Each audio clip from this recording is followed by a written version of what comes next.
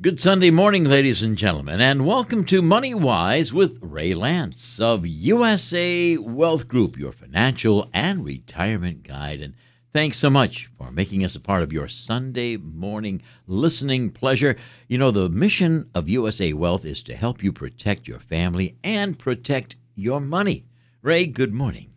Good Sunday morning, Phil. Good morning, ladies and gentlemen, and welcome to another edition of Money Wise. We're going to talk today about college financing, college aid, a very important subject. You bet. I would be willing to bet that there isn't anybody out there listening today. If you've had somebody in college, or if you've been in college yourself, graduated from college, who hasn't finished school with significant student loans, for example, and without student loans today, for most people, college would not be possible. So we're going to talk today with a gentleman named David Allen, who's the Director of Financial Aid from Bristol Community College. He's also currently acting as Dean of Advising, so he's wearing two hats at the moment. And it must be pretty busy for you. Good morning, David. Welcome. Good morning. Thank you very much. And thank you for being a guest on our show today. You've been with us before about a year ago, and we appreciate it very much. You know, Phil, I had forgotten that you and David Allen and myself have something else in common. What's that? We have all been members of the Masonic fraternity. That's right. And so we have another special bond that we share between us. So good morning, brothers. Good morning. Good morning. We're going to open lodge. Wonderful fellowship Yes. here. Yeah, right. Yeah, we could do that, couldn't we? That's funny. Well, but we are going to talk about financial aid. You know, it's such an important subject today, and if you have anybody who's in college, going to school, thinking of going to school, you need to plan early because college costs today is so expensive. In just the last 10 years, we've probably seen a 5 or 10-fold increase in the cost of college. And a lot of people graduating from college today end up with massive amounts of student loans.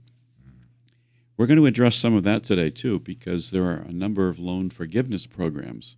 And as a quick example, just to give you a little bit of a foresight in what we're going to be talking about, if you become a teacher, for example, or if you work in certain government occupations or go into the military, then there are programs for forgiveness of student loans as well. And so that will continue to direct where a lot of people end up with their careers. But first, a couple of remarks from some of our famous philosophers in the past. Edmund Burke once said, "Education is the chief defense of nations." There's absolutely no question that having an education is critically important today for many, many people. And unfortunately, the cost keeps rising every year. Benjamin Disraeli, former prime minister of the country of Israel, once said, The great secret of success in life is for a man to be ready when his opportunity comes, including through education. And education provides the opportunity for so many, many people. And then, of course, our dear friend Plato. You remember Plato? Related to him, actually. You are related. Mm-hmm. Plato Paleologus. Plato once said, "The direction in which a man's education starts will determine his future in life." So there's no question that we all understand the importance and the value of education. But how do we pay for it? One general question I wanted to ask our guest today, David Allen from Bristol Community College, is do you find that more and more people are looking to find financial aid today? Is it more of a problem today than it has been in the past? Yes, definitely. More people are looking to find ways to finance their education. We try very hard at Bristol Community College to deter them away from student loans, knowing that the way the job market currently is, it'll be difficult to pay back the student loan once they do find a job. And also, they may be planning to transfer to a four-year institution, and we wouldn't want them to go into a four-year institution with a heavy debt load, knowing full well that they will need to borrow when they do eventually transfer. Mm-hmm.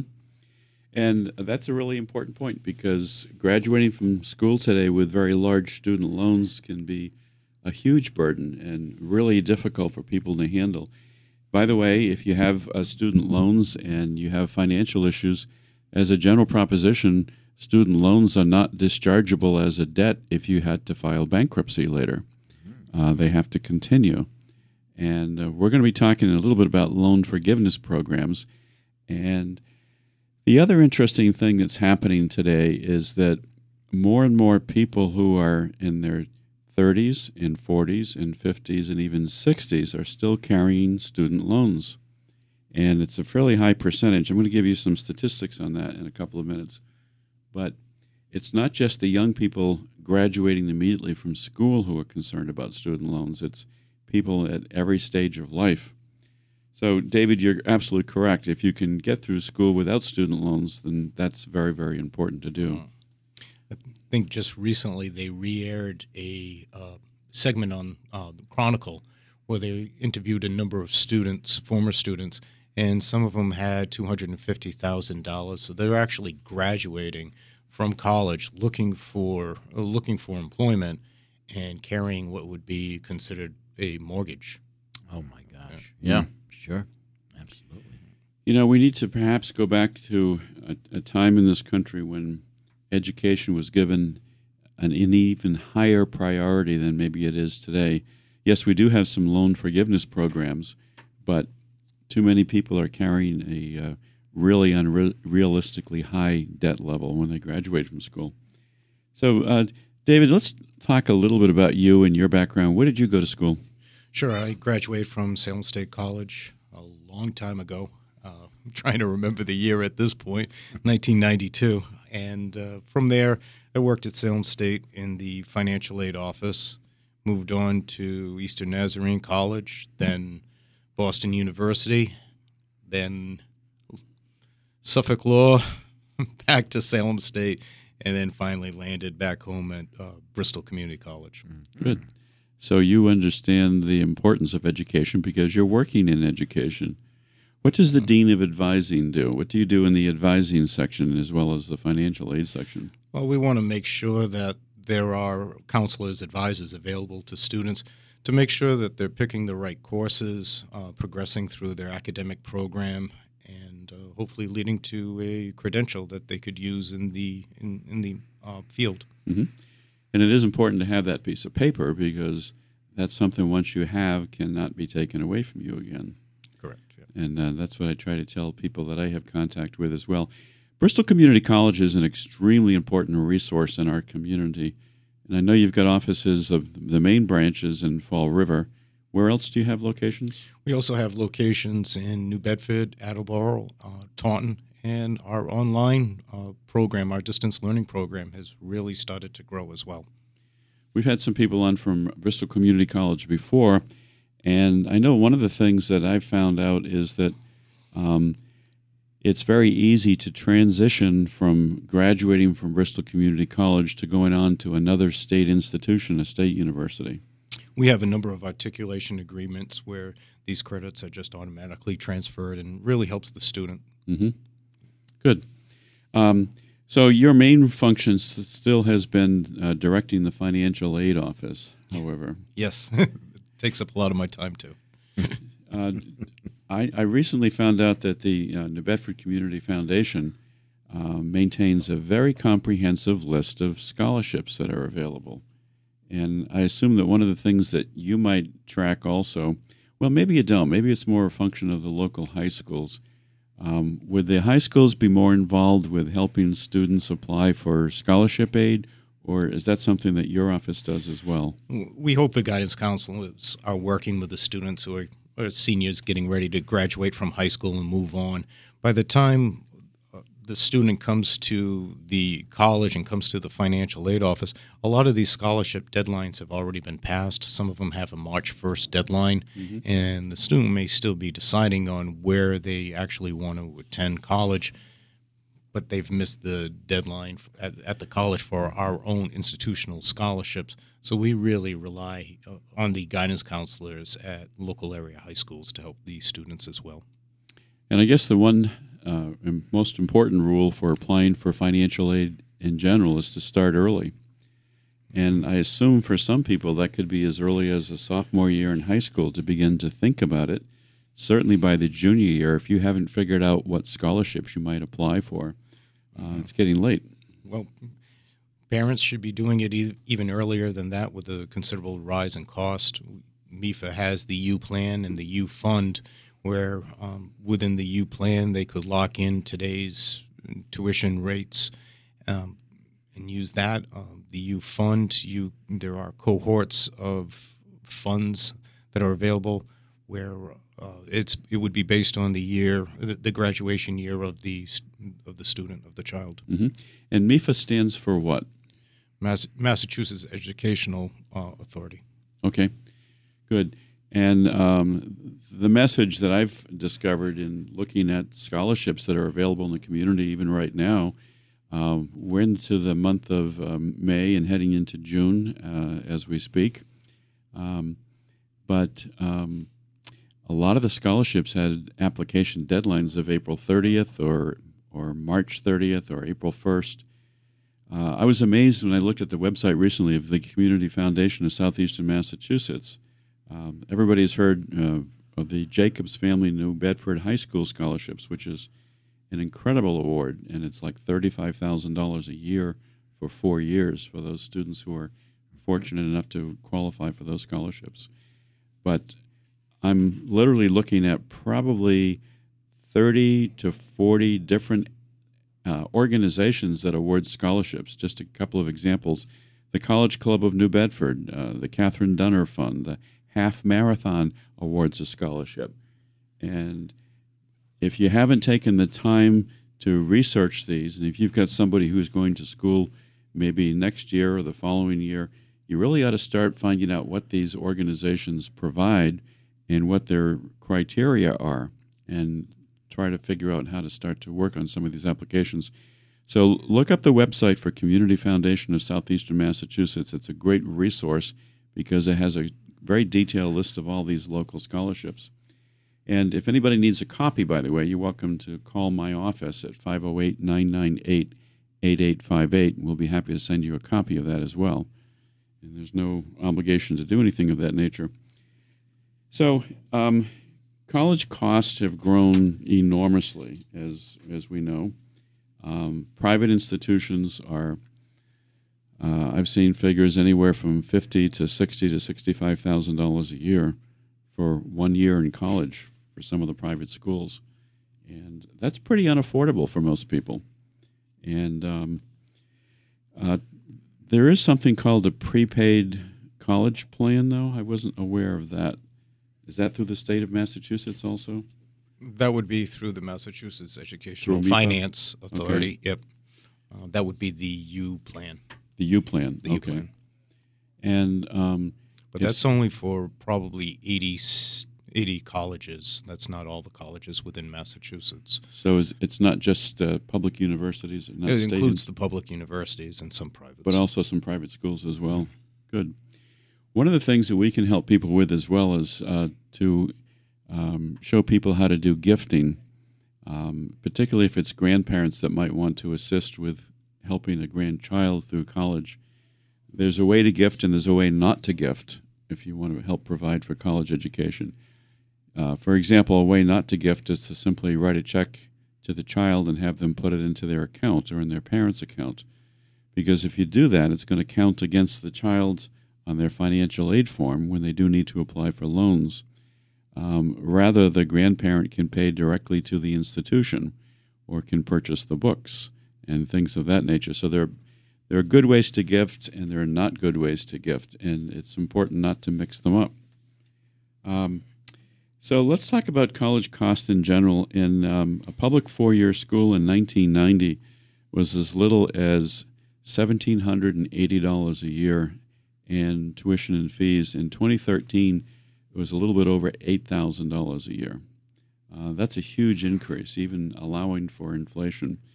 And then when you add room and board on top of that, the numbers go from 1990 tuition fees, room and board, approximately $4,975. 2013, about $17,500. That's a monster increase. And that's for a four-year public school. Average annual increases have been around $500 a year. And you need to plan all the time for these costs. Let me see if I have a spare pair of glasses to put on, Phil. Doesn't it always happen at The the other one worst just time? fell apart. See? I always have a spare pair in my pocket. That is so cool. Now I can see what I'm looking at. Private two-year schools have gone anywhere from $8,700 a year to as much as $23,000 a year. That's a private two-year college. Trying to think of what some of the private two-year colleges might be. Quinsigamond College, is that a public or a private school, for example? I can't remember. Do you happen to know? You have Quinsigamond Community College. Yes. Yep, that's community college similar to Bristol Community It College, is. located in Worcester. Yep. I grew up in the Worcester area. You know, when I went to school a long time ago, David, before you even. A couple of more longs than couple I do. more longs. I got a birthday card from my brother recently. When you open it up, it plays the Star Wars music, and the front of it says, "A long Yeah. long time ago," and inside it says, "You were born." That's how I feel some days. But when I went to school, my tuition at Clark University, I think, was around $2,600 a year. And it's better than 10 times that. It's probably more like 20 times that right now to go to school. So it's enormously expensive. And I basically put myself through school. I had some scholarship money, and I had some federal loan monies, which were paid off. But my parents didn't have the resources to pay for my education. They paid for approximately $2,000 of my total education, and I paid all the rest. And I'm sure that there's many young people out there today who have the same situation, where they come from families that simply do not have the resources to pay for college. So we have a double-edged sword problem here. We have the fact that college is very, very expensive, and even public schools are becoming more expensive. And one of the things we have to first do when we look for financial aid is fill out something called a FAFSA form. It's a free application for federal student aid, is what it stands for. It's a little bit of a complicated form. I suspect a lot of people don't get it right and don't understand how to do it. Does your financial aid office help people with a FAFSA form? Absolutely. We have walk-in office hours available both in Fall River, New Bedford, and Attleboro. We're in Fall River from 11 to 2. New Bedford would be Tuesday nights. Thank you for having it printed out for me at 3 Okay. o'clock. And Attleboro on Thursdays from 2 to 4. All right. So if anybody is looking for assistance on how to fill out this FAFSA form, which is really the centerpiece for applying for any kind of financial aid, you have to disclose everything that the parents have for assets and their expenses and their earnings and so forth. And then there's a formula that gets applied, and it determines how much money you might be eligible to receive for student aid. And so once we have this FAFSA form filled out, which is step one, then a student aid report of some kind gets filled out. I'm not sure if that's what you call it Yes. at PCC. We usually start out with the FAFSA. We encourage everyone to do the FAFSA online through the federal website. They do also have to create what is called, this year it's called an FSA ID, which is a Federal Student Aid ID. That previously was called a PIN, Personal Identification Number. They've changed it to this FSA ID. It takes a few steps in order to complete that, and both the student and the parent would be able to also create this ID and use that to sign the FAFSA online. From there, the student would receive via email from the federal government the student aid report. Institutions that are listed, that the student lists at the end of the FAFSA, also receive the same information electronically, able to bring into their financial aid system, and then be able to start crunching numbers and see if any additional information is required by the parent and the student. Mm-hmm. So it's a good organized system, but you have to understand how to complete this form or get some help on completing it. And then I guess one of the numbers or one of the categories that you end up with is something called the expected family contribution amount. And so once you complete the FAFSA and go through this evaluation process, it comes up with a number, and it says, based upon what your parents are earning, what the family resources are, this is how much money the family should be expected to contribute toward your education cost. And then from there, I guess it gets more interesting. Well, it gets interesting because as soon as the parent and the student see that figure is an index number used to determine what financial aid the student is eligible for. There is not a college that sees that expected family contribution. Sometimes we call it, we use acronyms a lot, so it just comes right out and says EFC. That is not, there isn't an institution that I've ever been associated with that expects the student to sit there and write out a check for whatever that number is. Mm-hmm. That is used more as an index number, and even though we're not asking for write a check for that amount, they should be able to at least finance that amount. That is what the government expects them to be able to contribute to their education. And that number does not change depending on what institution they attend. So if they're planning on going to Bristol Community College and the expected family contribution is $6,000, that's $6,000 at Bristol Community College, that's $6,000 at MIT or Salem State College. Mm-hmm. Right. And a lot of the public institutions have large endowment funds that they will use to help students go to school as well. Well, they actually use tuition discounting, where it's not really so much that it's institutional funds. What they are is discounting the actual price for the student. There really isn't money changing hands. They'll say an institutional grant, but they're never going to give the student more of this institutional grant than what actually tuition fees or room and board is.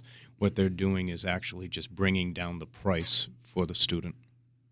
So if you haven't figured it out by now, ladies and gentlemen, as we're talking with David Allen from the Financial Aid Director at Bristol Community College, the whole subject of applying for financial aid for school is very complex. And there are so many different resources that are brought to bear, both private, state, federal.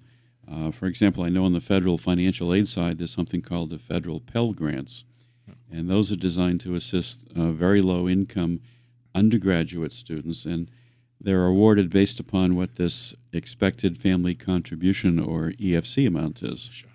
And so that's why you start with the FAFSA, you come up with the expected family contribution amount, and then that might be used to determine whether or not you might receive a federal Pell Grant. And that's a grant. That's not a loan. It's not a scholarship. It does not have to get repaid. So completing these is very, very important. We're going to talk about some more of the detailed and specific information that's required.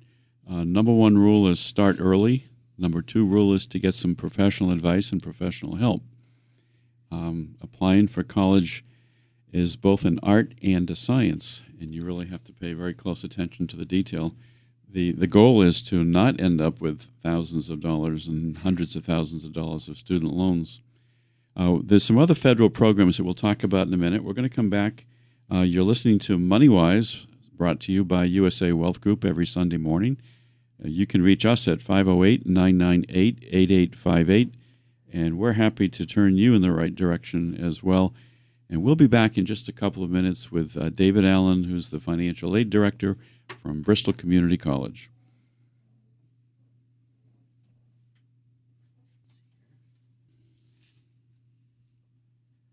Welcome back, ladies and gentlemen, to MoneyWise with Ray Lance of USA Wealth Group, your financial and retirement guide. And remember, the mission at USA Wealth is to protect your family and to protect your money. Great first half. Well, thank you, Phil, and welcome back, ladies and gentlemen. We're talking about financial aid and how to keep the cost of education down. David Allen from Bristol Community College, who's the Financial Aid Director, is with us this morning. He's been a guest on this program in the past. We were just talking at the break about a couple of important things. You know, there's so many things that go into this entire complicated equation of how to pay for college.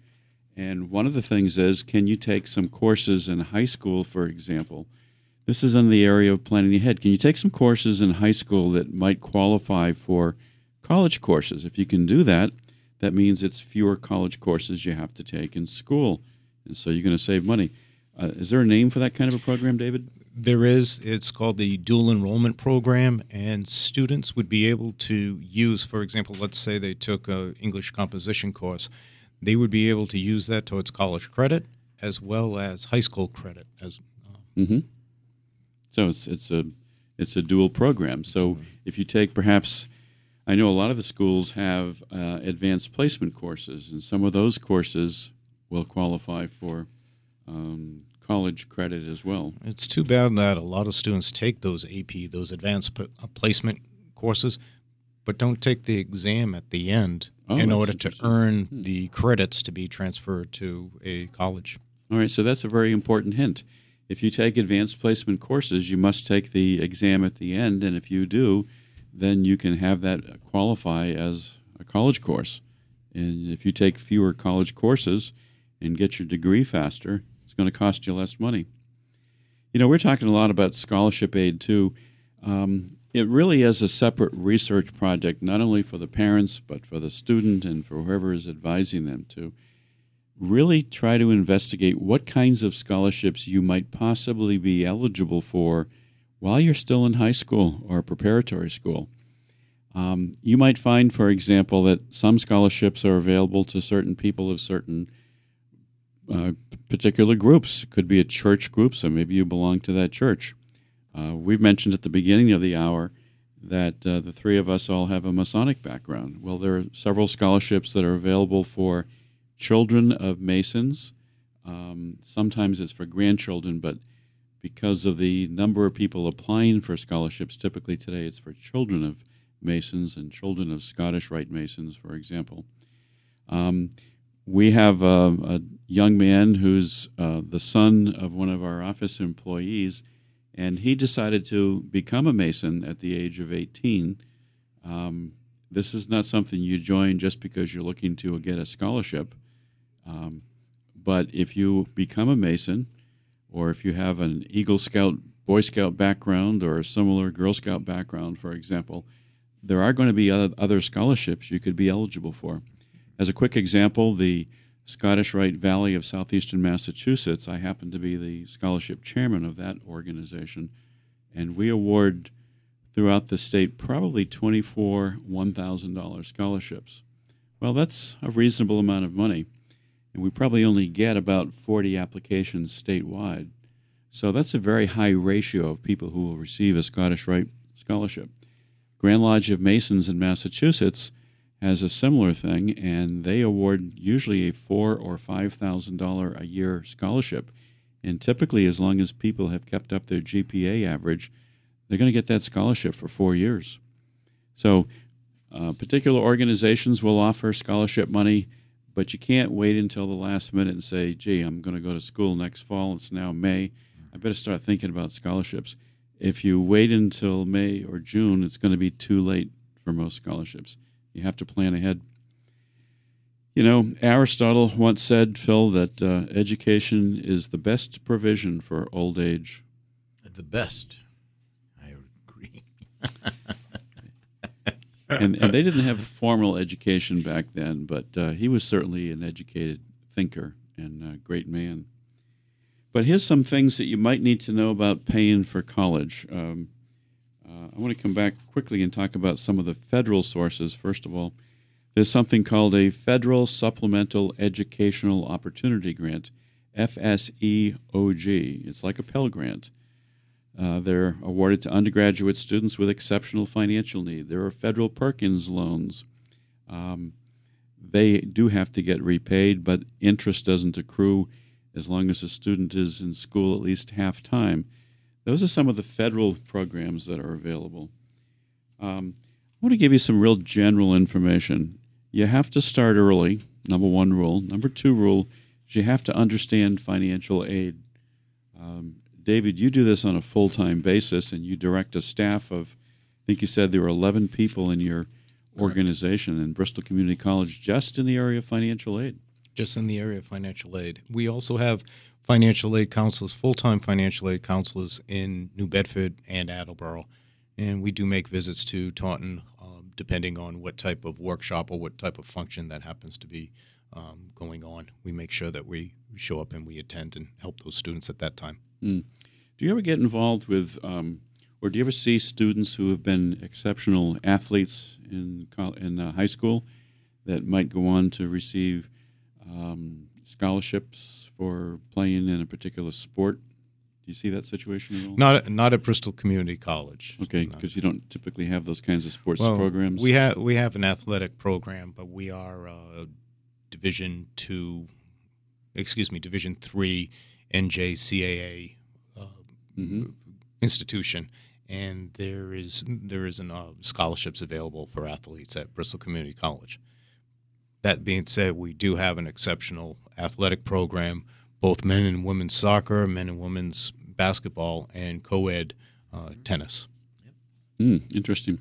I have a client who played professional baseball. I think it was the Philadelphia Phillies.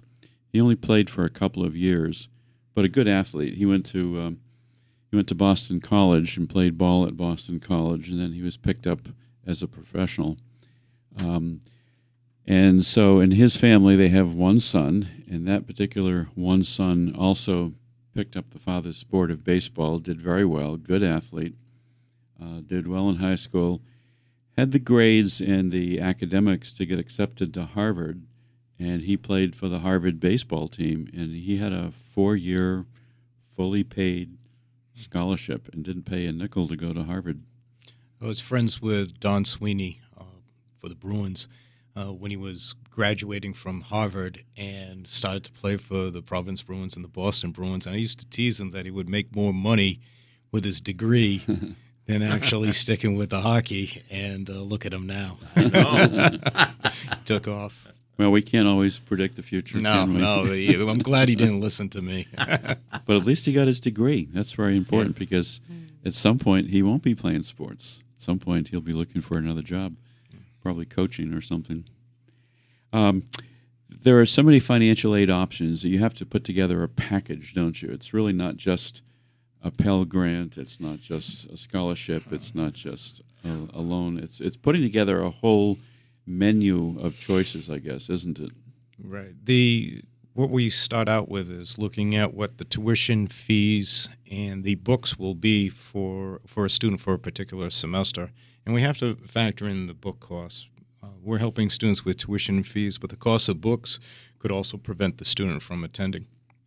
The average cost could be between $200 and $250 per class.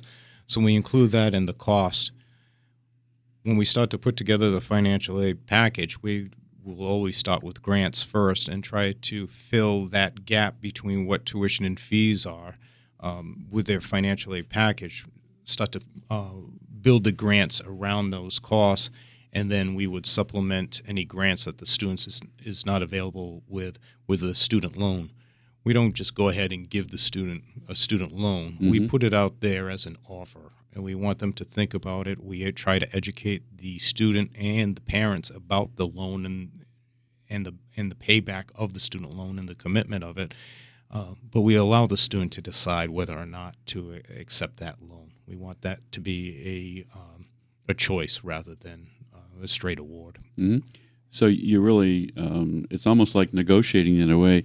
I've read articles and stories about the fact that sometimes a student may be accepted at 2 or 3 different institutions, and they'll each offer a slightly different package of financial options and financial choices.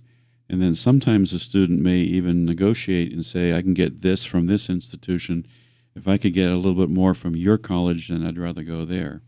Do you ever see anything like that? Yeah, I did see a lot of that when I worked at Boston University, and usually that doesn't work out well for the student. This is your financial aid package, and each institution has different costs. Each institution also has different funding levels as well.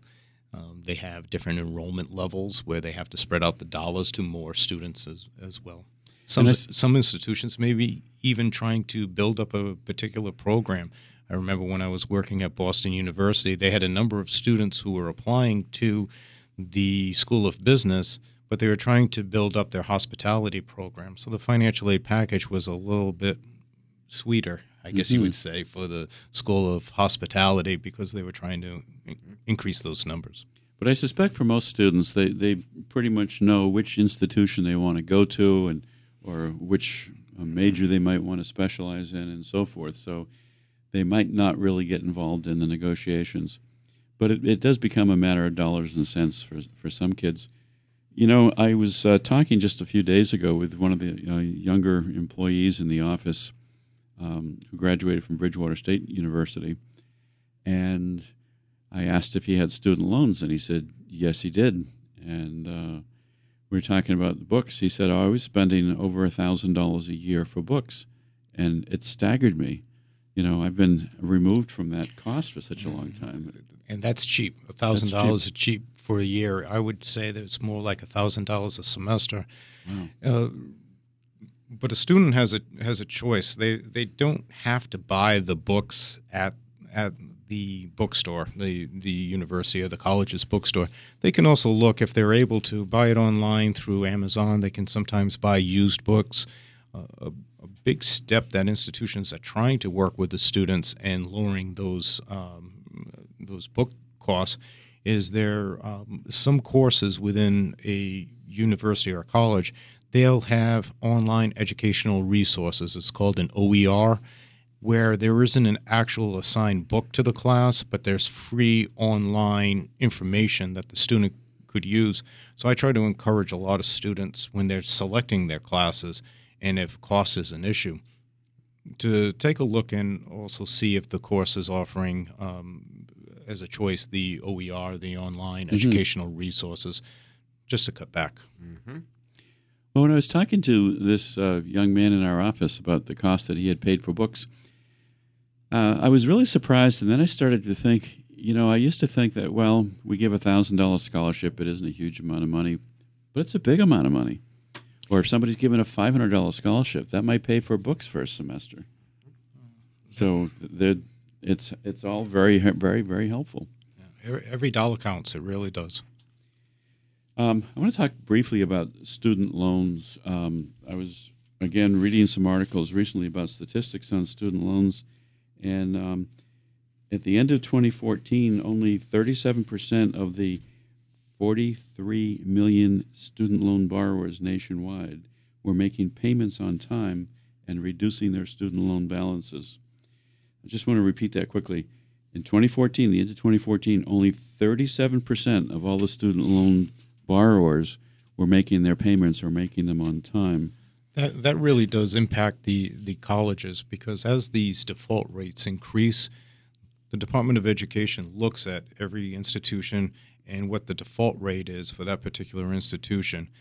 And as these default rates start to increase, the federal government can actually pull back the student loan program from that college, where they would not be able to use that as a resource for the students. So it's more and more colleges, more and more financial aid offices are working directly with the student, not only while they're in school, but years after that they've left the institution, trying to counsel them on repayment and different forbearance opportunities as well. The other thing I found and read is that 2/3 of the national student loan debt is held by people over the age of 30, 2/3 of it. And the average loan is about $31,000. And it's not just a problem for younger people. Increasingly, people over the age of 60 now hold, billions of dollars of student loans, and that's rising fast. Part of it's because people got laid off, they went back to school, they took out student loans, and so now there's a goodly percentage of the loans are held by people over 60 or owed by people over 60. So student loans are a problem, and it again highlights the need to look at the overall package of financial aid that's available. And the average student who does borrow money for their bachelor's degree will be at least $35,000 in debt when they graduate for student loans. And that number goes up every single year. It's roughly $15,000 more than what it was 10 years ago, as an example. The class of 2015, just graduating right now from college, and I guess this makes sense when you think about it, will be the most indebted class ever, as I said, with $35,000 Until next year. until next year. And yeah, that's a really important point, David, because it is going up every single year. The class of 2015 will graduate with a total of about $56 billion in public and private loans, which is 5 times greater than it was in 1990. So how you plan for education and how you plan for paying for the cost of education is critically important. Now, the good news is that there are some student loan forgiveness programs as well, and some of them are fairly recent. I've just picked up some stories on a program through the Obama administration. The federal government will no longer give subsidies to private institutions, private lending institutions for federally backed loans. I'm not sure what the rationale is for that, except they're trying to assume more direct central control of the loan program, I guess. And then borrowers of new loans, student loans, starting in 2014 will qualify to be able to make payments based on 10% of their discretionary income. So the repayment formula is going to be impacted. It's not going to be you owe X dollars and you've got X number of years to pay it off. If your income is less, it's going to be based upon 10% of your discretionary income. So again, there's a formula. Of course, all that does is further extend the time period for how long you're going to be living with this loan.